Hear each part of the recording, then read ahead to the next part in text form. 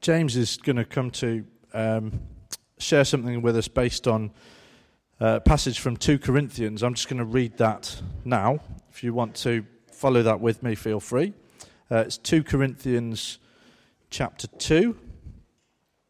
In my Bible, or in James's Bible, it's page 1962. I don't know whether that helps anyone. No? Oh. So 2 Corinthians chapter 2, we're going to start at verse 12, and we're going to go through, we're going to cross the boundary into chapter 3, and finish with the end of verse 6. And guess what? It's Paul writing to the Corinthians for the second time. When I came to the city of Troas to preach the good news of Christ, the Lord opened a door of opportunity for me. But I had no peace of mind, because my dear brother Titus hadn't yet arrived with a report from you. So I said goodbye and went on to Macedonia to find him. But thank God, he has made us his captives and continues to lead us along in Christ's triumphal procession. Now he uses us to spread the knowledge of Christ everywhere, like a sweet perfume. Our lives are a Christ-like fragrance rising up to God. But this fragrance is perceived differently by those who are being saved and by those who are perishing. To those who are perishing, we are a dreadful smell of death and doom. But to those who are being saved, we are a life-giving perfume. And who is adequate for such a task as this? Forgive the writer of the New Living Translation for the word hucksters, which is going to appear in the next verse. You see, we are not like the many hucksters who preach for personal profit. We preach the word of God with sincerity and with Christ's authority, knowing that God is watching us. Are we beginning to praise ourselves again? Are we like others who need to bring you letters of recommendation, or who ask you to write such letters on their behalf? Surely not. The only letter of recommendation we need is you yourselves. Your lives are a letter written in our hearts. Everyone can read it and recognize our good work among you. Clearly, you are a letter from Christ, showing the result of our ministry among you. This letter is not written with pen and ink, but with the Spirit of the living God. It is carved not on tablets of stone, but on human hearts. We are confident of all this because of our great trust in God through Christ. It is not that we think we are qualified to do anything on our own. Our qualification comes from God. He has enabled us to be ministers of his new covenant. This is a covenant not of written laws, but of the Spirit. The old written covenant ends in death, but under the new covenant, the Spirit gives life. Thank you, Mark. That's great. Well, good morning. This morning, as Mark said, we're carrying on our series of relying on God. That's what we've been covering over the past few weeks. And the title of today that I've been given is Justification. That's the title that I've been given to talk on. But before we get on to that, let me just explain a little bit of background to the passage that we've just heard from Mark. 2 weeks ago, Sue spoke on direction, and she did a really good job of explaining the background of 2 Corinthians and the things that were going on. So I'm not going to particularly allude much further than that. But just to explain that this word hucksters that Mark brought up, it's talking about false teachers. These false teachers were coming into the church. So as Sue was saying, that rather than the church influencing the city of Corinth, the city of Corinth was starting to infiltrate and influence the direction of the church. And these false teachers were coming in, and they were interested purely in personal profit and personal gain. And they were doing all this false teaching and sowing plenty of seeds of doubt into the people in the church in Corinth. And they were teaching things that were contradictory to what Paul had been teaching the church. And so the church started to doubt Paul's teachings and started to doubt Paul's position as an apostle and doubt his co-workers as well. And so the passage that we've heard Mark read this morning is about Paul starting to defend his ministry and the ministry of his colleagues, Titus and other people. He's starting to defend his position as an apostle for Jesus. And so that's the context in which we look at it. But what about this justification thing? What is justification? What are we looking at this morning? There's actually two definitions of justification, and we'll come on to the second one a little bit later. But the first is that justification is the action of showing something to be right or reasonable.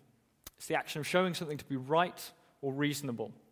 But what is it? It's not even mentioned in the passage that we're looking at. You didn't hear the word justification mentioned once when Mark read it. So what is it? Well, first of all, let me just explain a little bit about what it isn't, okay? Let me lay out a scenario for you. I don't know whether you'll be able to relate to this at all, but perhaps you're in your workplace, or, I don't know, you're in a social gathering of people, but you're hanging around with people who aren't Christians, who don't know Jesus, don't have a relationship with Jesus. And you get into a conversation with someone there, and they start talking. You start talking about, I don't know, church or your faith or Jesus. You get into a conversation, and you start to get a bit excited about this. You think, oh, this is really good. And you say to God in your head, you say, God, you just sit back and relax. You leave this to me. This is an amazing evangelistic opportunity. By the time I'm finished with this conversation, this person is going to be a Christian. They are going to give their life to you. You just watch. But 10 minutes later, your head is in your hands, your palms are sweaty. How could it have gone so wrong? You have gone from being quite amicable with this person to now arguing with this person about what you believe and what they believe. And you ask yourself the question, how could it have gone so wrong? You know, I've given them a condensed history of the world. I've explained the contents of the 66 books of the Bible within 5 minutes. I've, mentioned about fire and brimstone and that they'll be going to hell about 5 times. Why haven't they become a Christian? This is ridiculous, This is how they do it professionally. Why are they not becoming a Christian? Justification is not about arguing someone to faith. It's not about twisting someone's arm so that they become a Christian. Because people don't become Christians because they're argued into it or coerced into it. People become Christians because they meet with Jesus, because they have a relationship with Jesus or come to Jesus and have that experience. So justification isn't about us twisting their arm or persuading them to do that. So what is it? What is justification? I want to read this verse from 1 Peter 3. It's verse 15. I think it sums up in a nutshell really nicely what I'm trying to say. It says, if someone asks you about your hope as a believer, always be ready to explain. Some translations say, always be ready to give a reason.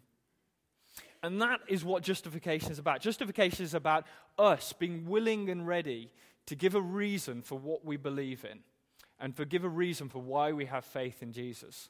It's about us giving a reason, not arguing someone else to why they're wrong. In other words, it's about representing Jesus to other people. And Paul doesn't mention, as I said, the word justification in this passage, but he mentions an awful lot about representing Jesus, us representing Jesus to other people, or him representing Jesus to the church in Corinth. So we're going to have a look at what does Paul teach us about representing Jesus to other people, justifying our faith to other people. And the first thing he teaches us is that representing Jesus causes reaction. Representing Jesus causes reaction. I want to just reread a couple of verses. Follow me if you want to. In chapter 2, verse 14 through to 16. That's what it says. But thank God, he has made us his captives and continues to lead us along in Christ's triumphal procession. Now he uses us to spread the knowledge of Christ everywhere, like a sweet perfume. Our lives are like a Christ-like fragrance rising up to God. But the fragrance is perceived differently by those who are being saved and by those who are perishing. To those who are perishing, we are a dreadful smell of death and doom. But to those who are being saved, we are a life-giving perfume. And who is adequate for such a task as this? Paul uses this analogy, which was actually based when a Roman general would conquer a place or conquer a people. He would do this triumphal procession, this sort of parade, if you will, and he would burn incense. And he would parade his spoils of the victory, and often that would include captives of that land or people or place. And so he would burn this incense, and this incense would fall on everyone who was there, and as you like a bonfire, the smell would get into you, and whoever was there, and the smell would represent different things to the different people. To the Romans, it meant conquest and security and victory and strength. But to the people who had been captured or were facing captivity, it meant something else entirely. It meant doom and death and destruction for them. It wasn't positive. And so Paul's using this analogy and saying that Jesus is triumphant. He's won the victory for us, and he's leading the way for us. And we're part of his procession, and he's burning this incense, and he's making this smell that falls on all of us. And then we're instructed as Christians to go out and represent Jesus to other people. But the people who meet us as we represent Jesus respond differently to the way, to the fact that we're representing Jesus. I was thinking about this morning and realizing that in our day and age, and particularly in this country, there's a culture developing of social etiquette, of the way we should speak to one another. I don't know whether you've experienced this, but I thought it would be really good if someone could write, a set of rules for how, in the world we're meant to speak to other people. Not Christians, I mean generally, how do people expect other people to communicate with one another? So I thought, I'll do the government a favor, and I'll write some rules for them of how we should, communicate. What are the rules of engagement when we're having a conversation with one another? What would the world say we should do? And these are the rules that I've come up with. So I've got 6 rules for you. Okay. So rule number 1 is you can believe whatever you want to believe. Okay. Rule number 2, I can believe whatever I want to believe. Nothing too controversial so far. Number 3, we must never talk about what we believe. Number 4, we must never challenge what the other person believes. Number 5, we must never suggest that our faith or belief is the only true faith or belief. Number 6, the status quo must always be maintained. I've worked in environments where this is true. It is not acceptable to be different. It's not acceptable to do something that challenges other people, to believe something and to express that belief to other people. And it's a world that I think our children are growing up in as well, that socially it's not acceptable. But what happens if someone comes along and says, I believe Jesus is the Son of God, or I believe that Jesus is the only way to having a relationship with God, or I believe that Jesus died for all of our sins, or I believe that he is alive and reigning today? The reaction is division. The reaction is different from the people you meet, but there is a reaction there. There is a reaction, and Paul says that people will react. We heard about Daniel, and Daniel chapter 6 is where the story of Daniel and the lion's den is in the Old Testament, and I recommend you go and read it, but this pattern happens over and over again in the Bible, and it happens to Daniel, where King Darius is really pleased with the way that Daniel is working and really impressed with how he's working, and God has shown him great favor in his work. But his colleagues, Daniel's colleagues, want him dead. They want to kill him. That's the extremes of Daniel standing for what he believes in. Happened to Jesus as well, didn't it? Jesus had many followers, people who believed that he was the Messiah and that he'd come to save them. But there was an awfully big crowd shouting, crucify him, in front of Pontius Pilate. He caused division. There were people who followed him, but there are people who wanted to kill him. There's this nasty pattern emerging, which we shouldn't be surprised when we represent Jesus and people are divided. There's division there. Jesus is responded to differently to different people. And I wanted to say this morning that we don't need to feel guilty when people don't respond positively to Jesus. And I can't really take credit for this next bit. This was conversation with Graham that I had a couple of weeks ago. Graham's looking slightly worried now. He doesn't really know what I'm going to say, and, it's a bit risky. But no, we were talking about what is the responsibility of someone who's a Christian. And we explained that it's our job to be hospitable, to be welcoming. It's our job to be honest about what we believe in. It's our job to live what we've taught and what we preach. It's our job to talk about Jesus and be faithful witnesses to it. But critically, it's not our job to make people Christians. It's not our job to convert people. That's between them and Jesus. That's between them and God. So we need to be released from that guilt. We need to represent Jesus, and representing Jesus causes a reaction for people, but we don't need to feel guilty when they react poorly. That isn't our responsibility. The second thing I want to pull from what Paul's teaching is that representing Jesus is better done together. Representing Jesus is better done together. And again, I just want to read another extract from chapter 3, verses 1 to 3. And he says this: "Are we beginning to praise ourselves again? Are we like others who need to bring you letters of recommendation? Or who ask to write such letters on their behalf? Surely not. The only letter of recommendation we need is you yourselves. Your lives are a letter written in our hearts. Everyone can read it and recognize our good work among you. Clearly, you are a letter from Christ, showing the result of our ministry among you. This letter is written not with pen and ink, but with the Spirit of the living God. It is carved not on tablets of stone, but on human hearts." I want to read to you a quote from a guy called Charlie Mackesy. He's a guy who's on the leadership team of a church in London called HTB. It's a big Church of England church in London. And I was listening to this sermon that he was preaching about a month ago now. And he said this towards the end of what he was speaking about. And he was speaking about God's love. And he said this, and I sat up and I just thought, he's got something there. And I wanted to share it with you this morning. And this is what he said: "I've given you a monologue of one human standing here presenting something. It's a poor reflection of faith. The real reflection of faith is 2 people, 3 people, 4 people, chatting, embracing, listening, talking. That's it. Christianity is not this monologue thing." And I listened to that and I thought, he's right. It's not about someone standing here or standing there and that being Christianity and that being the perfect reflection of faith. It isn't. I am a poor reflection of faith. I am a poor reflection of faith on my own. We are a body, and as our faith works together, it's so much more potent to people looking in. As our body works together, it's so much more powerful.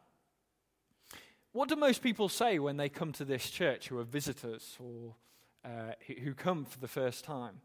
They don't rave about the teaching. They don't rave about the worship band or the sound system or the coffee. They mention the welcome that they receive. They mention the hospitality that they receive. They mention the warmth and the feel of the place, which is the body, the people who are there that make that feeling.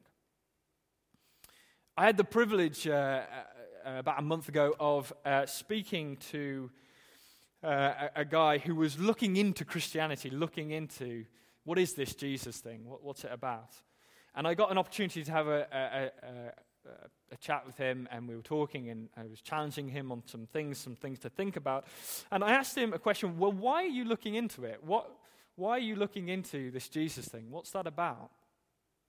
And he said, well, I've seen people, I'm paraphrasing now, but I've seen people, Christians, living together, working together. I've seen them at my university, I've seen them in family units. And they're different from the family and the friends that I have experienced. They live differently in their lives. They stand out differently in their lives. That guy went on to become a Christian the next day, which is really good news. But the point is the power of him seeing Christians as a body was really influential in him making a decision to make a personal commitment to Jesus, to come to know Jesus. The way we live our lives as a group of Christians stands out to this world, and we should invest in it. Our body is Jesus' letter of recommendation to this world. The world looks at the Christian church and should see, how should we do life? Like, Christians should be leading the way of how to live life to the full. They should see that through our church. They should see that through the way we spend time together as a body. That's why we encourage small groups here and midweek groups and spending time together as prayer triplets and meeting together to have meals together. That's why we're putting on the rugby event, so that people can come in and see us as a body. It's not about someone standing up here on their own. It's about us as a body representing Jesus, justifying our faith together. Representing Jesus is done better together.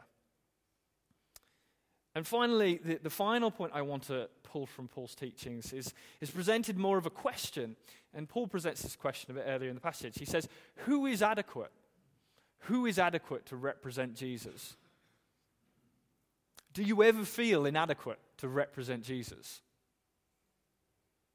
Do you ever feel like your sin or your hurts, your baggage, your unforgiveness, your anger, your frustration, do you ever feel like those things, they disqualify you from serving Jesus, from representing him to other people? Perhaps you feel a bit like Daniel in the lion's den, surrounded by these lions, trapped in this den, surrounded by these things that stop you from being free, to share Jesus to other people. You're not alone in that. You're not alone in that. I feel like that. Quite often I come to a place like that and I have to say, God, I need you to encourage me again. I need you to remind me of the truth of who I am now. Who I am now. You know, Paul, who was writing this letter, used to be Saul, and he used to persecute Christians. He used to go around hunting Christians, imprisoning them, killing them. I wonder whether Paul ever felt inadequate. I'm confident he probably did. We're not alone in that. But there is good news. There is good news at the end of what I have to say today about being adequate. The second definition of justification is the action of declaring or making righteous in the sight of God. The action of declaring or making righteous in the sight of God. Relying on God, that's the series we're looking at. And the truth is that if we want to represent Jesus, we've first got to let Jesus represent us to God. Yeah? So again, if we want to represent Jesus, we need Jesus to represent us to God. And that's the good news of the Christian faith, isn't it? That even though we're not adequate, even though we miss the mark of the written law, Jesus meets the mark for us. And that we can live in Jesus' adequacy. We can live in Jesus' qualification. This is what Paul says about it. He says, we are confident of all this because of our great trust in God through Christ. It is not that we think we are qualified to do anything on our own. Our qualification comes from God. He has enabled us to be ministers of his new covenant. This is a covenant not of written law, but of the Spirit. The old written covenant ends in death. But under the new covenant, the Spirit gives life. The good news of Jesus, the good news of representing Jesus, the good news to us who do represent Jesus is that we can. Is that it's not about our adequacy. It's not about us being good enough. It's about that Jesus is adequate enough for us. I want to finish by praying for you. And as I pray, before I do that, I want to read an extract from Psalm 34. It's a psalm that David wrote, and I want to read it to you as a prayer. So when I read it, if we close our eyes, and then I'll pray afterwards to close. But this is a psalm, this extract of a psalm is talking about God's provision for us. And as we represent Jesus, as we go to represent Jesus to justify our faith, we need to rely on God's provision. So I'll read this over you, and then we'll pray. Taste and see that the Lord is good. Oh, the joys of those who take refuge in him. Fear the Lord, you his godly people, for those who fear him will have all they need. Even strong young lions sometimes go hungry, but those who trust in the Lord will lack no good thing. Jesus, thank you that it's not about our adequacy. It's not about our qualification. It's not about us having everything in order before we come to serve you and represent you to other people.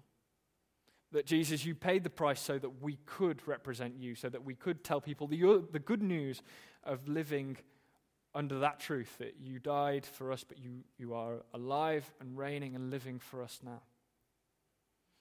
Thank you that justification is about us living an honest life of our faith for you. It's not about making it up. It's not about saying we have more faith than we have or that we are more perfect than we are.